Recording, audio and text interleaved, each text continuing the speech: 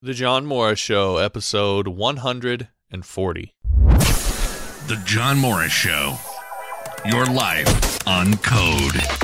Ladies and gentlemen, John Morris. Hey everybody, welcome back to the John Morris Show, johnmorrisonline.com. This episode, I'm going to dive into, I got this question the other day on, I think it was via email. Fortunately, went back looking for it. It had kind of stuck with me and written it down and went back looking for it and had a hard time finding it. But the gist of it was, hey, you talk all the time about learning PHP and using it to get a job and get into the IT world and so forth. But where do I actually go to find jobs? Because I've looked and I've had a hard time finding these jobs and so forth.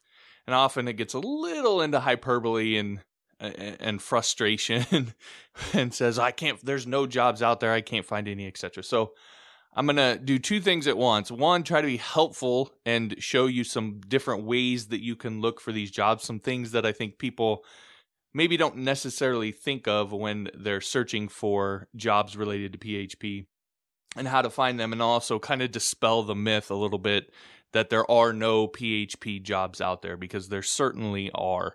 Again, we could go get into the holy war of languages of what has more jobs and this, that, and the other. But there are still plenty of jobs related to PHP out there, especially when you look at it from maybe a little bit different perspective than you might have been so far. So I'm going to get into that, and we're going to just go and I'm going to show you exactly where to go and what to do. But before I do that, I try to clue you guys in a little bit, or include you guys a little bit in what I do in my newsletter. And I sent out an email the other day that had a pretty big reaction to it, struck a chord with a lot of people. And so I wanted to share that with you guys and gals here on the podcast. Now, I'm going to tell you a little bit up front. Some of the reaction I got is because it's a fairly personal email. And it talks a little bit about my relationships and relationships in general. And the reason I sent it out, to be honest with you, I was dipping my toe in the water a little bit. And what I mean by that is I can look at the different stats and demographics of my audience in various different places, Facebook, YouTube, my email, website, and so forth, and get a sense of the demographics of the people that are in my audience.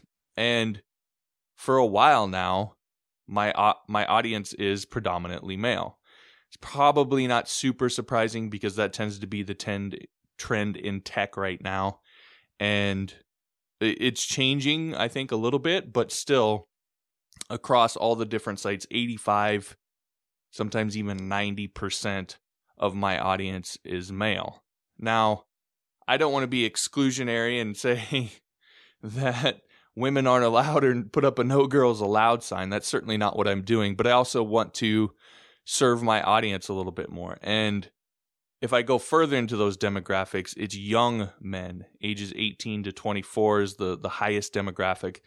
But if I expand that even just 18 to 34, which is still, I guess you could consider that borderline young. I mean, I'm 35. I consider myself young still.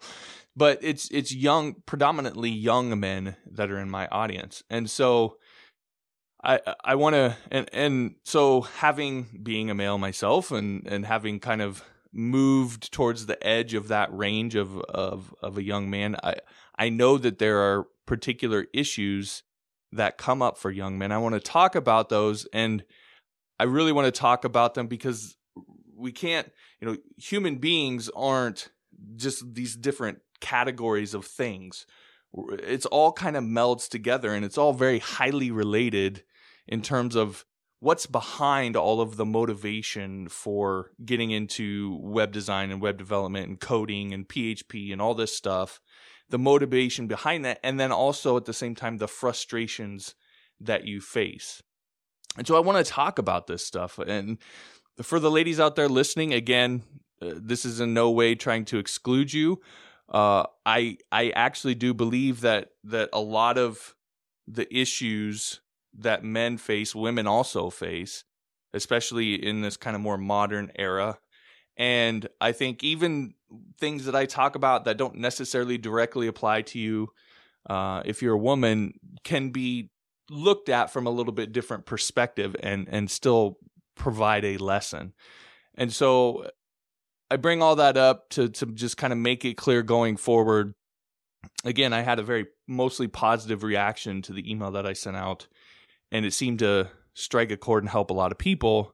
And so I'm going to continue to do that. So I just want to kind of put it out there before I do that, that's why I'm doing this, and it's the route I'm going. You don't have to agree with me doing it. You can call me names and and whatever, but I'm going to do it anyway. So that's that. So the email that I sent out, and we're going to go right into this, but this is truly the frustration that I felt.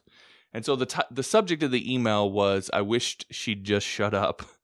And it's not what you think, but let me get into this. So I wrote, at first things were fine. I had a good relationship with her mom and dad. They thought I was a good guy. They knew she really liked me. And it seemed everything was going to go smooth. And here I'm talking about what ultimately, at the time, was my girlfriend, ultimately became my first wife. And so I continued. Then I hit a rough patch. I quit my job and I started to bounce around a bit. If I had to guess, my wife was getting a bit annoyed herself, and she would vent to her parents. Next thing I know, I'm getting all sorts of unsolicited advice about what I should do with my life. And she wouldn't shut up about him. Her dad. You know, my dad said, or when my dad was younger, or dad thinks that you should. Well, I'm sorry, but I'm not your dad, and I don't want to be your dad. I don't want to do what your dad does, so you just shut up about your dad already. Now, I never said that, but that's how I felt at times, because I was getting really frustrated having to constantly hear about how her dad this and how her dad that. And that just really piled on top of what I was already feeling, because I was already hard on myself. But looking back, if I'm honest, most of it was good advice. And it was really my own insecurity that kept me from listening. And inside, whether right or wrong, I felt like less of a man because I couldn't get my life figured out. And constantly being compared to her dad just rubbed salt in the wound. And again, if I'm honest, I was terrified at that time that my girlfriend, eventually wife, was going to leave me for someone that was more like her dad. And again, the jealousy, getting personal, the jealousy took hold for a while. I really did get kind of angry and jealous. And every time I would see her talk to another guy, I would get this ball in the pit of my stomach. And I would wonder all sorts of crazy things. Like, I remember we would go out. We might go out to a bar or a club or a restaurant or whatever. And she would be talking with another guy. And I was so anxious. I was so down on myself. I was so just in such a bad place that I would literally think, God, she's going to just leave with this other guy. And I'm going to be sitting here looking stupid. Like, I used to imagine this in my head.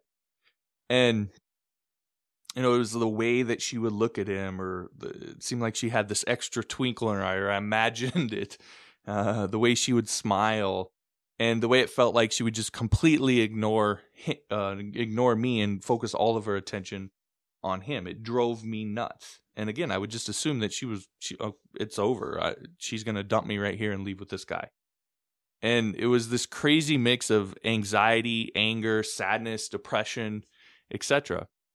I can specifically remember one time we went into Buffalo Wild Wings, and she went up to talk to the bartender about getting a drink. Just completely innocent. I went up there with her. And, bars hire specific people to be bartenders that are, both men and women, generally a little better looking. So it was a decent looking dude. And, usually they're a little more outgoing. And part of their job, I think, kind of the unwritten rule is to be a little bit flirty, kind of. I mean, I've never been one, but it always seems like they're just a little bit more outgoing. And so he was really just doing his job, and she was really, in a lot of ways, just being polite. But I remember I was in such a bad spot. I was so jealous, just like a little troll sitting there just fuming inside. And I ended up getting so angry that I just left. And in a lot of ways, I was making it was a self-fulfilling prophecy. I was making my worst fears come true by the way that I was behaving. But again, I want to point out that none of it was really anything that she did in particular. It was all about me. It was all about where I was at in my life. And I bring this up because I know for a lot of guys out there that this whole thing with getting into web development and going after this career and so forth has a lot to do with our relationships, who we are as people, what we want out of life. It's more than just a job. This is our life. And for a lot of people, it's about being able to provide for our significant other, being able to take care of our kids, doing something that has meaning and significance for us. And the solution for me to all of this was really, really simple. I needed to get myself figured out. And I think the thing that bothered me the most was that I felt like I was capable of more. And I bring this up all the time, but I just couldn't figure out what was wrong with me, why I couldn't just get my stuff together. And it took me a little while to figure out, but really the solution was no more difficult than me just figuring it out, just taking the time to sit down and figure it out and then go after it with no excuses. I talked the other day in the podcast about how me sitting here doing this is what I really love and enjoy doing. And I had some sense of that back then. I just never I couldn't figure out how I would make it work. Now, had I just started doing it back then in some way, I would have figured it out a lot quicker than I did. And so it was really just about that feeling that you have that you're capable of so much more, and you have some semblance of an idea of what it is that you actually want to do. You just don't think it's reasonable or that it's possible, that it's something that makes good sense. And people will tell you all the time, you shouldn't do this or shouldn't do that because it doesn't really make sense. Yes, you should. You should chase after it. So I imagine if you're sitting here listening to this, that for you, web development, at least the broad, maybe you haven't figured out the specific yet, whether you want to be a teacher, whether you want to build an app, whether you want to provide services, whether you just want to get a regular job, whatever it is, there may be still some things to figure out there, but you know that generally web development is the route that you want to go. I'm going to assume that. And with that being the case, then there's just a certain set of skills that are necessary for you to do that. Now, I've talked a lot about college degrees and how CS degrees often aren't that helpful for web developers, at least initially, because they don't actually teach you programming skills. You're going to pay a ton of money to learn a theory and so forth that may or may not be helpful. You're probably going to have to teach yourself web development at some point anyway. And so if you really want to get into web development, a degree may or may not be the way to go. Well, one of the ways to solve this solution and go after it and get those skills that no matter what you do, you're going to need is Udemy. And I talk about Udemy all the time, but it's one of those really good options that allows you to get the skills for far, far less than you'd have to pay at a college, and you actually learn the programming skills. And Udemy, normally, if you were to go over there, even at full price, a lot of the courses you might pay $100, $200 at most for a course. And I'm talking, you're getting 200 some odd lesson or lectures. You're getting 20, 30 hours of content from someone who's actually programmed and done it. You're just getting tons and tons of content and knowledge and skill for a very, very low price. You'd pay probably 5 times that at least if you went to a college. But right now they're doing another one of their promotions, their $15 promotion where you can get any of their participating courses for just $15. So it makes it a complete no-brainer. It makes absolute sense. even if you get lifetime access to the courses. So even if you don't think, well, I'm not going to be able to take this course right now, or if I go get 4 or 5 courses that have all the skills I need, it's going to take me a while to get to them. Get them now, have them stacked up in your library, and then when you can get to it and you can get through what you need to get through in order to be able to take those courses, they'll be there waiting for you because you get lifetime access to the courses. So in order to get that discount, you want to head on over to johnmorrisonline.com/September. It ends here in just a few days. If you're listening to this live, or really if you're listening to it later on down the road, it ends on October 1st at 6 a.m. Pacific Standard Time, 2016. So you want to make sure and head on over to johnmorrisonline.com/September right away in order to get access to that. All right, coming up, I'm going to get into where to find PHP jobs. I'm going to show you the exact places you can go, and we're going to look through some of the numbers and see just how many jobs are out there and so forth. So we're going to do that after the break. You're listening to John Morris Show, johnmorrisonline.com. It's kind of funny. Every time someone joins my email list, I ask them a very specific question. I ask them, what would you say if I told you I could teach you how to master PHP in the next few months? And I get a lot of interesting answers. Now, I get a lot of people who, they say, sign me up. Where do I start? Let's do this, right? I get people who are a little more skeptical, who say, it would depend on the details, if it costs, what it costs, etc. And then I get people probably on the most skeptical end who are like, well, what does it exactly take to master PHP? And all these are really great questions. Now, let me ask you this, since you're here listening. What if I told you that you could get started learning everything that you need to know to master PHP, all the foundational skills that are necessary to move you out of maybe that job that you're working right now that you don't really like, and just get yourself into an IT career? Oftentimes, people do it making more than they were making before. But even if you could just make the same and start doing it in an IT career as opposed to like I used to do, which was wearing my little chicken costume, walling around in grease all day, cooking chicken. Imagine if you could learn what you needed to learn, get the foundational skills you needed to start that process, all for just $7. What would your answer be? I hope your answer would be a resounding yes. Because I know I'm going to go all keep off my grass old man on you, but I remember what it was like when I was coming up, and the option to get all of that training in one place simply didn't even exist at that time, unless you wanted to read through a 500-page PHP manual, which I didn't want to do. But today, not only is that option available, but it's only going to cost you $7 to get started. So if you're someone who's serious about learning PHP, about making a career in the IT industry, about getting out of whatever you're doing now that you might hate and getting into the tech industry, you don't have to be a PHP coder forever. That's the thing. You can, if you want to get into all the fancy new stuff, Node and Python, and well, Python's not new, but Django and all this other stuff, all these frameworks and everything that's out there, that's fine.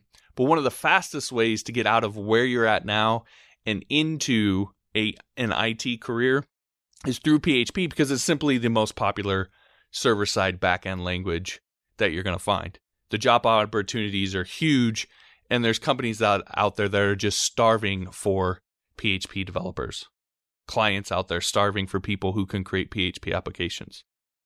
So again, if you're someone who's serious about making that happen, then I want to encourage you to head on over to johnmorrisonline.com/PHP. You can start taking Module 1 of my PHP course for just $7. So today, skip the latte from Starbucks, head on over to johnmorrisonline.com/PHP, and let's get started with your PHP career.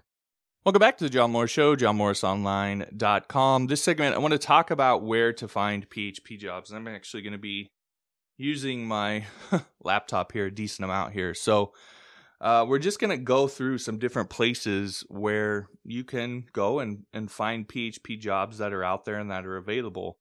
And again, this is one to kind of be helpful, but also dispel the myth a little bit that there's not any PHP jobs out there, because that's often the connotation when people are asking me this question.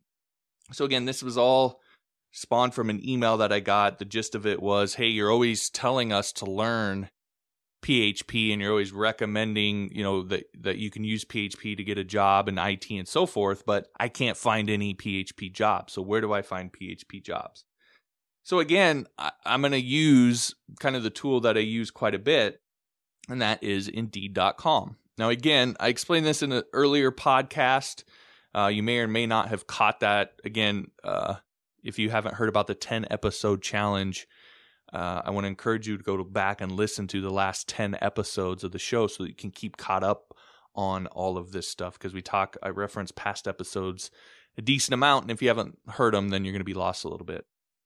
But I've used Indeed.com in the past a little bit just to show the numbers, because it's really a job search engine, and it does a pretty good job of giving you some idea of the job market nationwide and what jobs people are actually posting. Now, I've got a little criticism because people will say, well, the way the jobs are posted, this, that, the other. And I covered this in the last podcast. The critique is really just basically wrong in its facts, because Indeed is an aggregator. It's a lot like Google. It'll actually go to a site and aggregate what's on the site and look at the information on that site and use it for filling its search engine. So it's actually going to the post made by the company and pulling in that information. You can put your own ads up on Indeed, but that's not what all of the jobs there are. In fact, I would say most of them are pulled from other sites and aggregated. So again, it gives a good snapshot. And so I just did a simple search over on Indeed for PHP and just did it nationwide. So nationwide, as of right now, of this recording, there are 21,067 jobs that contain the word PHP. Now you might say, well, yeah, but they're saying PHP along with some other stuff. Well, I look at the titles of these. I see PHP developer, PHP developer, PHP developer, web services developer 3, PHP developer, full stack PHP developer, full stack LAMP developer, which is basically the same thing, web applications developer, full stack software developer, PHP developer, full stack PHP developer, web developer. So I think you get the point. Most of these are very specific to being a PHP developer. And if we look at where some of these are from, again, I'm in the United States, so this kind of lines up for me. But the first one's in Illinois. We have Oklahoma City, California, Virginia, California, Florida, Missouri, Virginia, North Carolina, California. This one's a remote job. Florida, Utah, Indiana. I mean, yes, you're going to have some of these bundled up in the bigger areas like California. Maybe actually you didn't see a ton from New York, which is kind of interesting because I've had somebody say that before, that out in that area you don't see as many. So be it. In New York, you may not find as many PHP jobs, but basically for anybody else, there's still jobs that are kind of all over the place here. In terms of salary, so of those jobs, 18,000 of them pay $60,000 a year or more. So the vast majority, 18,000 of the 21,000 pay $60,000 or more. Now think about that for a second. Let's say you're just coming out of high school or even just coming out of college, and you're looking for a job, and your entry-level job is going to be around $50,000 to $60,000 a year. I can tell you most even college graduates would kill for a job that paid that much. I know college graduates who come out and their first entry-level job in their field, their degree field, is $35,000, $40,000 a year. Now, again, that's not everything, but $60,000 as a base is really pretty good. But it's kind of even better because if you look at 75,000 plus, there's still 15,000 jobs available. So 2/3 of the jobs that are available on here pay $75,000 a year or more. And then all the way up to 110,000 plus, there's 4,000 jobs available there. If you look at the type of job, they're full-time. 17,893 as of this recording are full-time. There's 2,500 that are contract, only 700 that are part-time, a few hundred internships, temporary, and commission, or barely any. Actually, if you look at location, now they didn't show up in the first listings that I looked at here, but 1,200 of those, which must be the most, are in New York. 1,000 are in San Francisco, 600 in Boston, 500 in Seattle, 500 in Washington, D.C. So again, all the major cities are probably going to have the most of those. Experience level, most of them are mid-level jobs, so about 10,000. Probably roughly about half are mid-level jobs. There's 5,100 entry-level jobs and 2,400 senior-level jobs.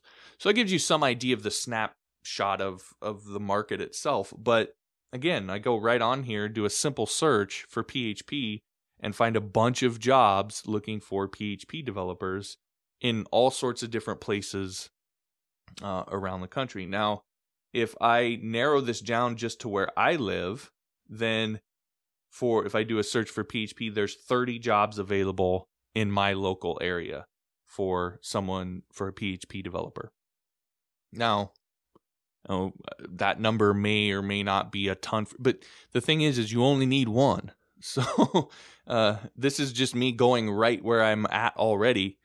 If you're someone who's younger and just coming out and getting into this career, would it be worth maybe moving somewhere that has more of these jobs? I'm sure if I did a search in the California area, it'd be a lot more than 30. And a lot of the searches that you would do for any job in here would probably be in maybe the 100 or less than 100 range, I would imagine, just because this area is only so big. So there's 30 jobs available that I could go out right now and apply for, and all I need is one of those. So again, and again, we're just covering PHP here. Now, if we do the thing that I talked about that I don't think most people think of when they go to do a job like this, they would maybe do the PHP search, but oftentimes it's the applications built on the language that are more popular. So in this particular case, if I do a search for WordPress, that adds another 6,000 jobs that are out there. So again, we had 21,000 before. If I do WordPress, that's still PHP. It's a specific application, but at the end of the day, it's built on PHP. So it's really a PHP related job. There's another 6,000 jobs that are available for a WordPress developer. And those jobs are probably, if you're someone who knows WordPress, are going to maybe be a little bit easier to get because it's more specific. And so less people are going to know. If you take the full pool of PHP developers, there's going to be a certain segment that know WordPress. So you're competing with less people.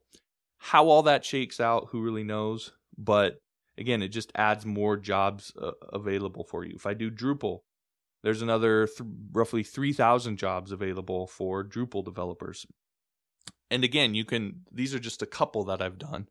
You could look at all of the different applications that are out there that are built on PHP and start to find, okay, the job market starts to expand a little bit and there's more opportunities than maybe I thought originally.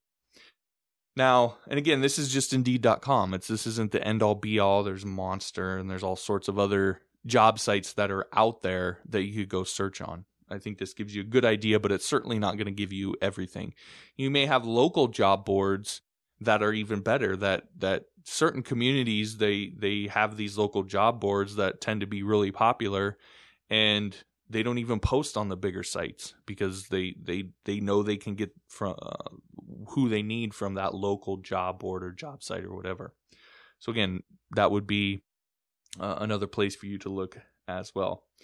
The other thing is this is just going to be, for the most part, so this is going to be focused primarily on just regular, 9 to 5-ish type jobs. But that's not the whole market in terms of what's available to you. Okay, so there's a whole nother segment of market out there, and that is freelance work. So again, if I just go and I look, if I go on Upwork and I just do a quick search for PHP, again, there's 11,119 jobs available or projects available over on Upwork. And I can kind of look through some of the filtering here. This is one of the things, I did a video on this a while back, that one of the big mistakes that I think freelancers make when using Upwork is not taking advantage of the filtering options that are on here.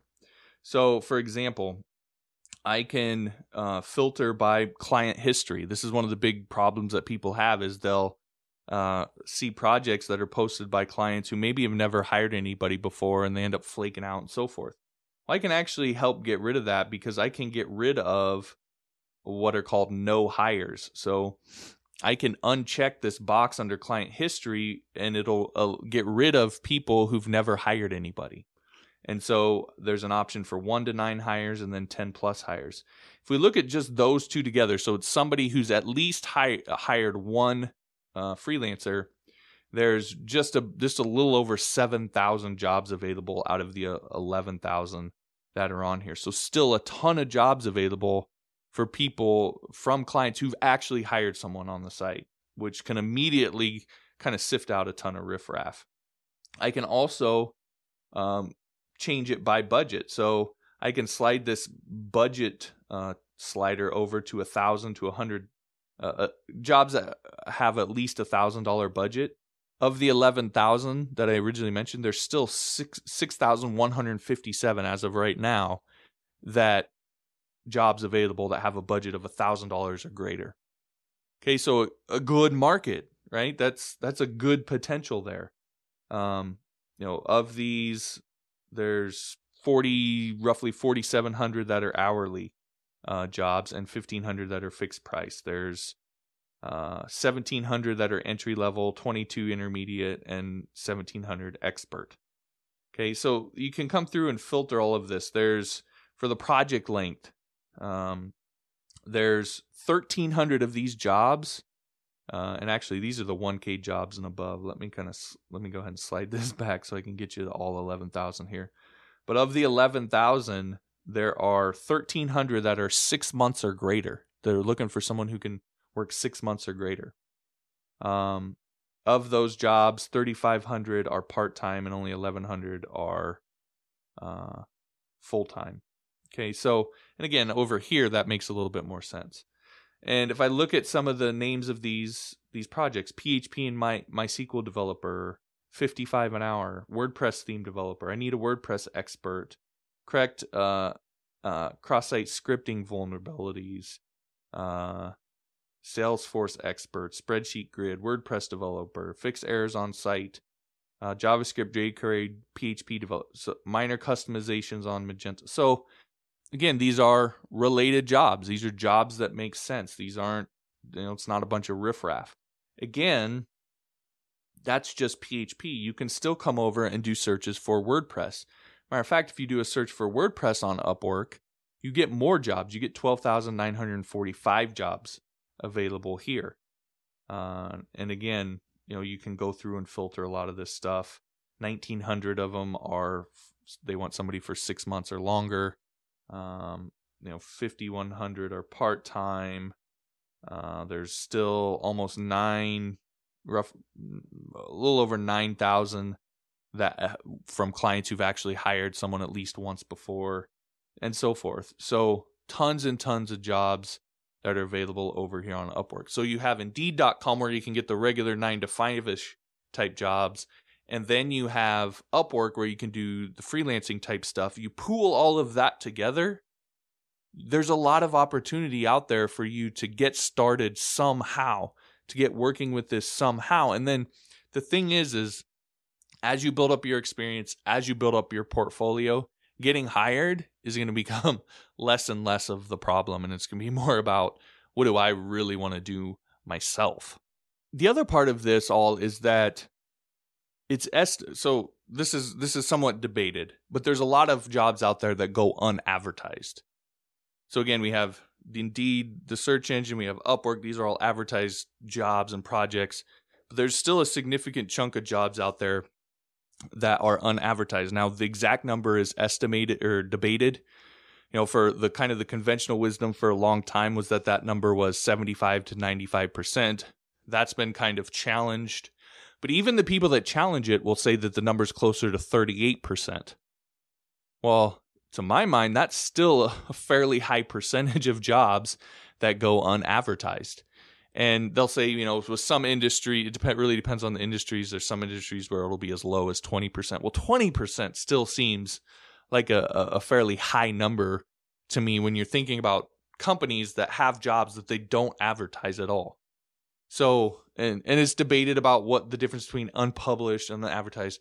Essentially, what it comes down to is a lot of companies will have a position open, and before they ever put out a posting on their site, or put it on Indeed, or put it on Monster, or any of these other places, they'll either leverage their personal network or they'll leverage their employee network and see if they can find someone within those networks. And often they do. The number of people that get hired through the employee or personal networks is fairly high. I thought they said like 70% or something like that. So anyway, these jobs tend to go unadvertised, unpublished. Again, the terminology is a little gray there, but they're not jobs that you're necessarily going to go out and go on Monster or some of these other places and find. You're going to find them because you're a friend of a friend. Or I've been reading this book, fascinating book, where they talk about cold calling and companies for jobs, because they'll have positions open and available. And it sounds, you'll hear people who really advise against that. It sounds maybe a little scary, but the higher rate from people who do this, from some of the studies they've done, is fairly high, like 65, 70% of people who will do this, call a company, will get hired within a certain percentage of time or whatever. So the higher rate is really high for this kind of method. And so the book talks about why you should do this cold calling method and then how to go about doing it or whatever. But the point being that there's a lot of jobs out there that aren't advertised, and there's a lot of options that are available to you to go out and get one. There's really, in my mind, there's really no excuse not to be out there going after this. And that kind of leads me to the next thing that I want to talk about, which is, I think the question really here really isn't, are there jobs available, or there are no jobs available. That's not what it comes down to. What it really comes down to is actually getting the job, and some fear or anxiety around actually going out and applying and getting the job and so forth. And so I want to kind of just wrap this all up with talking a little bit about how do you actually go about getting one of these jobs? Because there's obviously plenty of them available, but it comes down to actually going and doing it. And so I think there's three things that are important for getting the job. The first one, I think you need confidence. And this is probably really the number one roadblock that people face, especially in the tech world, because you grow up in an environment that can be very accusatory at times, or very hard on you at times. And you get all these people calling you noobs and your code is stupid, or you at least see them doing it to other people who ask questions and so forth. And you kind of start to shell up a little bit and get worried that, if I go and apply for this job and I get hired, I'm going to have some boss or some developer over top of me who's going to call me an idiot and all this stuff. There's a lot of fear that can be built up. And the thing that you need more than anything else is, despite all that, to do it anyway. And so I think what happens a lot of times, and I've done some digging with the people I've talked to a little bit on this. It's a little tricky because people can be sensitive about it, but I've done a little bit of digging, and it seems like a decent number of the people who say there are no jobs out there haven't actually applied for any. And the reason why they haven't applied for any is because they don't think they're qualified yet. And so for me, the confidence part of it is you need to start applying for jobs that you don't think you can get. Because chances are most of the jobs you're going to look at, you don't think you're going to be able to get. Right? I like to go back to Chris Sean, right? He applied at a company where they had a whole list of stuff that they wanted the person to know, and he didn't know a lot of that stuff. Now, the average person probably wouldn't have applied, but he had listened to the podcast. I'd said over and over and over again to apply, to focus on being a specialist, and that's what he did, because the one thing that was most important to them was that the applicant knew Bootstrap, and he knew Bootstrap, and he built a portfolio and a site to show that off, and they hired him because he was really good with Bootstrap, and they were willing to fill in the rest of the blanks. A lot of the jobs that you would apply for are going to be that way. You're going to look at the list of things that you need to know in order to, they say that they want from you, and you'll always be able to find probably 2 or 3 that you think would disqualify you. Apply anyway. Do it anyway. Because chances are there's nobody out there that has all those skills. Or if there's somebody out there that does have all those skills, they're already hired, or technically or really the position ought to be a higher level position than what it's actually being advertised as. So you need to have confidence. You need to apply for jobs that you don't think that you qualify for, and get over that fear that you're not going to know enough, etc. Now, I'm not saying go apply for the senior level developer position if you're 3 months into learning how to code. But again, most of the jobs you're going to see out there, you could probably disqualify yourself somehow. Don't let that stop you. The second thing that you need is experience. Experience is one of those things that it really helps deal with the confidence part of it. Ultimately, confidence comes from competence. And so you really need to get out there and get some experience. And experience is really kind of your trump card when it comes to different jobs. It's really a trump card for a degree. It's a trump card for a list of qualifications and skills. The more experience you have, really, and especially in something in particular, something specialized, the better. Now, a lot of developers, when I say that, will say, well, it's a catch-22. I can't get hired if I don't have experience, but I can't get experience if I don't get hired. And there's some truth to that, but I would say for the most part, that's really just a self-fulfilling prophecy. It's just something that we allow to stop ourselves.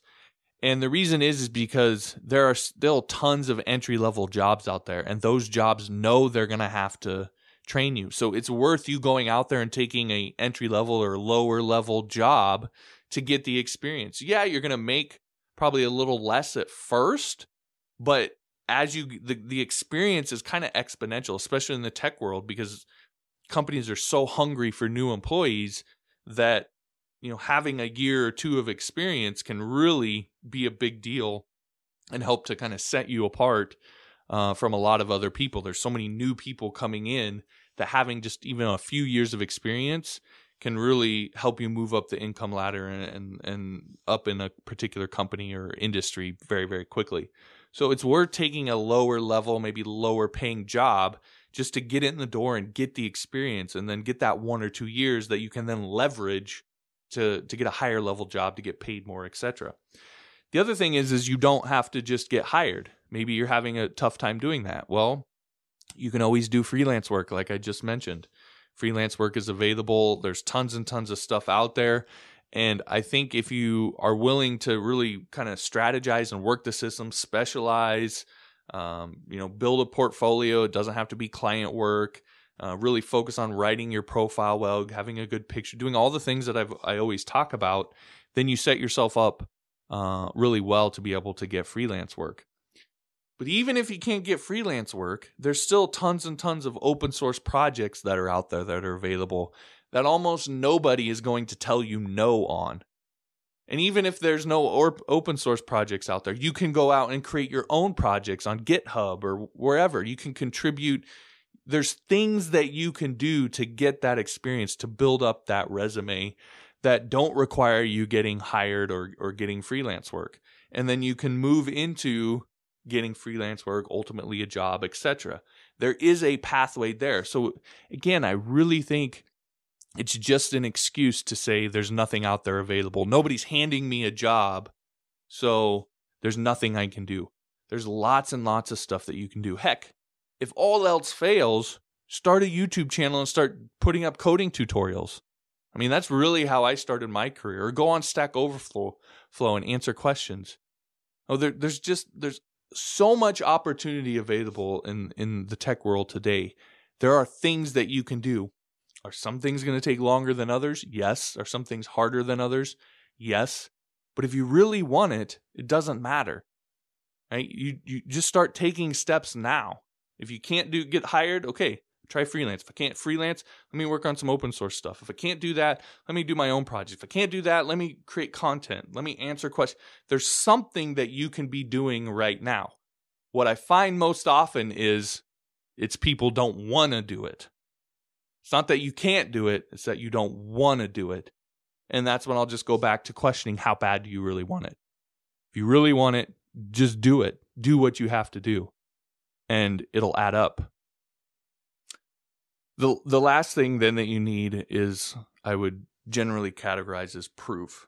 And experience is kind of that, but the experience part of it is more actually knowing this stuff. Proof is proof that you know it. And so your job history is a big part of that, your portfolio, client testimonials, referrals. The point being, you need to gather all of that stuff up as you go along. And you really want to kind of strategize the different things, different jobs that you take and projects you work on to make sense and all kind of come together to build a kind of robust set of proof, a robust overall resume of what you can and can't do to show up to a job interview and have an application where you have tons and tons of proof of what you're capable of. So again, you want to collect that stuff. You want to strategize a little bit. And what I mean by strategize is, if you're specializing in building membership sites, well, you should have a job history that shows that, a portfolio, testimonials, getting referrals in that industry, etc. Right? It all should fit with where you're ultimately trying to go. And if you just decide to change, then you know, well, I got to change my proof. I have a bunch of proof in this particular niche. Now I want to change and do this over here. I need to start gathering proof here. And again, just strategize it in that way. So again, confidence, experience, and proof. You do those three things, you work on those three things, then I'm convinced that you're going to have a really good foundation for your career, and it's not going to be long before you get hired doing something. All right, coming up in the last segment, I'm going to be answering some of your questions. I got a couple questions over on YouTube. These are kind of going back to the CS degree stuff, some questions, and then some comments that I want to address as well. So we're going to get to that after the break. You're listening to John Morris Show, johnmorrisonline.com. You know, one of the big mistakes that I see a lot of developers make is they make learning how to code much harder than it has to be. For example, I see a lot of developers who think the list of skills that they need to learn to master PHP is pages and pages and pages long. It's not.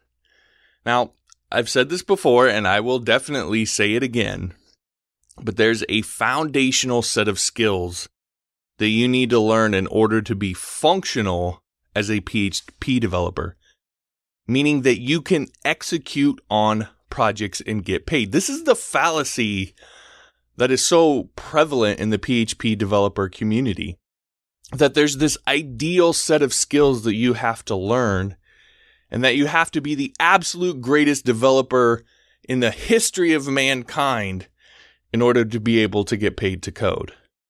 You don't. You simply need to be able to execute on projects. I talk about end results all the time. You need to be able to deliver end results to clients, because that's ultimately what they want. But when you focus on these foundational skills and learning only those first, the things that will allow you to execute on projects, what you realize is that you can start getting paid to code much faster than you probably ever thought, because you haven't set this idealistic, unattainable bar for yourself to reach before you allow yourself to take paid work. You can start now when you can execute on a deliverable, when you can complete a single project, when you can create a contact form or a business website. When you can execute on that, you can start. And you can start then building the life that you wanted, that you got into this all in the first place. Instead of continuing to slave away at some job making somebody else rich. Anyway, you can learn these skills in my free course, The Beginner's Guide to PHP, which you can enroll in at johnmorrisonline.com/learnphp. And it's going to teach you these foundational skills so you can get started right now. Again, it's a completely free course that you can take at johnmorrisonline.com/learnphp. Don't wait on this. Head over there right now and get started building that life. Welcome back to John Morris Show, johnmorrisonline.com. This segment, I'm going to be getting into answering your questions. I collect these YouTube, email, Twitter, Facebook, etc. So these two happen to be from YouTube today, and they're regarding their, in response to my CS degrees are worthless video. So I know I've been harping on this a little bit, but these are the questions people are asking me, so I want to address these. So this is from Carlos. He said, I learned web development early in my age. When I went to college, I thought it was a waste of time. I could definitely relate to your opinion. It was not until I had acquired all the knowledge where I finally appreciated what I learned. The classes I took did not have a direct correlation to the programming languages I used for web development, but the methodology remained the same. Those classes became useful when I began building more advanced web pages because I was able to pull from my toolbox that I had acquired from attaining my CS degree. When I completed my CS degree, I didn't feel it was a waste of time, but it fueled me with passion to continue to grow. Now, I would not say paying vast amount of money to enroll in college is the only way to go, since there are many online resources for free. If you have the discipline to take the large amount of time to learn, then you don't need college. But if you find yourself struggling to make time, then a standardized way, college, might be the route to take. And I responded to him on YouTube, and it's kind of the same answer I'd give here, but to me, so that's completely reasonable to me, right? That makes total sense to me. So he was, I guess, lucky enough to have learned web development in an early age. So he actually had that foundation first before getting his CS degree. And that was one of the things I responded to him and said, that actually makes sense to me. If it would make sense, I really feel like it's the way it should happen is reversed. Right? What a lot of people do is they come out of high school, they go right into, they're told they have to go to college, that they'll be losers and their life will be hell if they don't go to college. So they go to college, they get a CS degree, and then they try to go and get a job or do something, and it happens to be web development related, or they figure out they like web development, so they go in that, and now they have to teach themselves all of these skills that they really didn't learn. They learned methodology and theory and so forth in their CS degree, but didn't really learn how to program. And I feel like it should be switched, that you should learn the programming and the web development stuff first. It's kind of like learning how to walk. You don't start off running. Or you don't start off, doing running drills and doing all sorts of agility drills and so forth. That's not what you start off doing. You learn how to put one foot in front of the other first. And then as you get better and more advanced, then you can add on these higher level type skills. And so, again, that's, as I mentioned to him, that's really, if I were to recommend a path, that would be it, is learn how to program first. And then if you're at a point in your career where you're really getting heavy into coding, because that's the thing, you may find that you're not going to, as he said, it made sense when he started getting into building more advanced web pages. You may find that that's not the route that you go. Right? You maybe end up doing something totally different. And so in that sense, the CS degree may not be useful at all.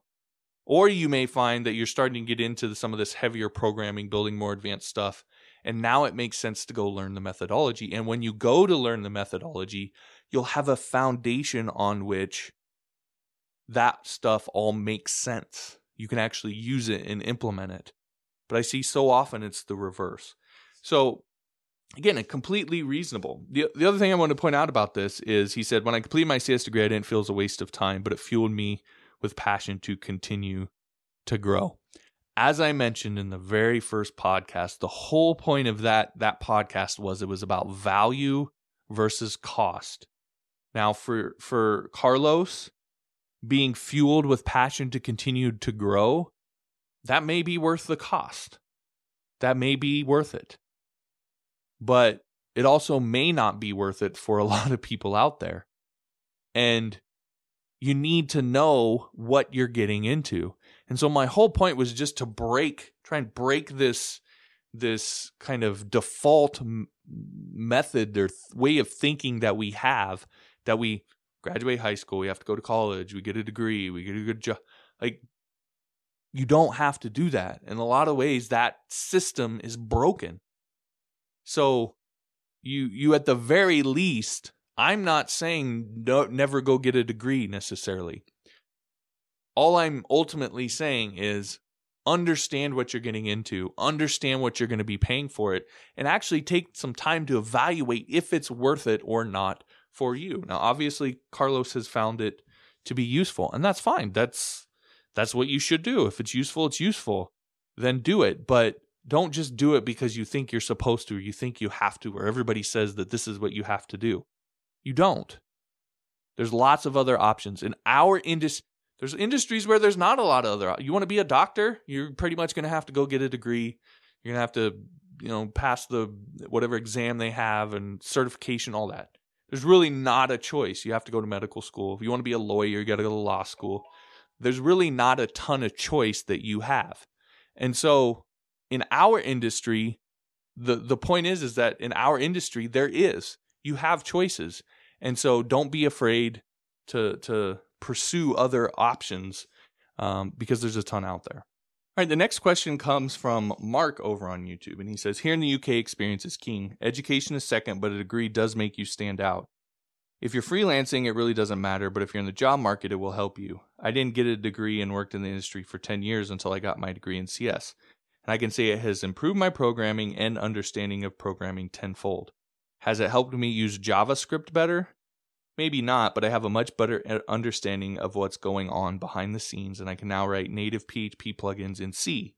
This puts me into a salary bracket I could have never achieved without getting my degree. So again, this isn't really an obnoxious comment. It makes sense to me, a point of view. Again, in the original podcast, I pointed out, maybe it's in a follow-up, but I've pointed out that I understand that there are certain places, certain countries, maybe even geographical areas like, say, New York or wherever, where it really is you have to have a degree. Well, again, if that's the case, then so be it. But you need to actually verify that that's true. What I find so often when people say, well, where I live, you have to have a degree, or in this industry, you have to have a degree, is that they only look at the requirements that are posted on these jobs, or they just have been told that and they believe it and never have actually looked at it. But oftentimes when you actually start to look at it and analyze it, you'll realize, well, there's a lot of stuff that's available. I went on Indeed in the original podcast and showed there's tons of stuff available that doesn't require a degree. But even the ones that do, that say they require degrees, often don't. There were probably, I think, 2 or 3 different jobs I've been hired to in my life where the requirement was listed on there for a bachelor's degree. And I don't have a bachelor's degree, I don't have any kind of degree. And I still got hired for the job. So not only can you see it statistically, but anecdotally, I've experienced it. I've had it happen to me. So not every job that says it requires a degree actually requires a degree. That's just a qualifier put out there to scare people away. So what I'm telling you is, don't let it scare you away. Again, as for it's improved my programming and understanding of programming tenfold. Again, that's fine. If you look at it and assess that it's made you a better programmer, then so be it. But I can pull up comments from people who have told that have told me it didn't help them at all, and then it just gave them a bunch of debt. And so they feel like it was, I got one email that, and I talked about this in the newsletter, said it was worse than worthless because they really didn't learn anything and they got like $55,000 in debt. Again, that depends on the school you went to, what country you live in, the programs, the electives you chose, etc. That all depends on that. But again, the point being you need to go into it with eyes wide open, and you need to understand what you're going to get out of it and be able to assess if it's worth it for you. So I want to really drive that point home. I get a lot of these comments that are these necessarily not, but they're almost like gotcha comments, like, proved you wrong. The whole point is it may or may not be worth it. You don't have to have it. But at the end of the day, what you need to do for yourself and your specific situation, because I can't account for every single situation out there, you need to analyze it and not just fall into this idea that you have to get a degree and this is the only route that you can take. I mean, I literally just spent probably 30 minutes talking to you about all of the different jobs that are available out there. Those ones on Upwork, I can promise you most of those clients could care less if you have a degree or not. They're going to look at your portfolio, your job history, your testimonials, your rating, reviews, etc. That's the stuff they're going to look at. A degree on there might have some small effect, but it's not going to be the big thing that they're looking at. So there's that whole market that's open and available to you that a degree really almost doesn't even matter at all. When you get into the regular job market, there's still, on Indeed, half the jobs that don't even list a degree as a requirement. Not to mention all the ones that do where they don't actually require it. It's just a scare tactic. So there's tons and tons of options out there. There's all sorts of routes that you can go. There's not one single route, and just assess it for yourself. Don't even listen to me. But especially don't listen to all the know-it-alls out there who will tell you that you absolutely have to do it this one way. All right, I'm going to leave it there for this show, and thank you all for listening. If you haven't subscribed yet, you can head on over to johnmorrisonline.com/podcast, and that will take you to the homepage for the podcast where you can listen to the past 10 episodes, do the 10-episode challenge. You can also subscribe over on iTunes, Android, SoundCloud, etc. over there as well. I'd appreciate if you do that. If you like this episode, be sure to like it so they know that you like this kind of content. If you know somebody who'd benefit from this, I'd appreciate it if you would share it with them. All right. Thanks for listening. We'll talk to you next time.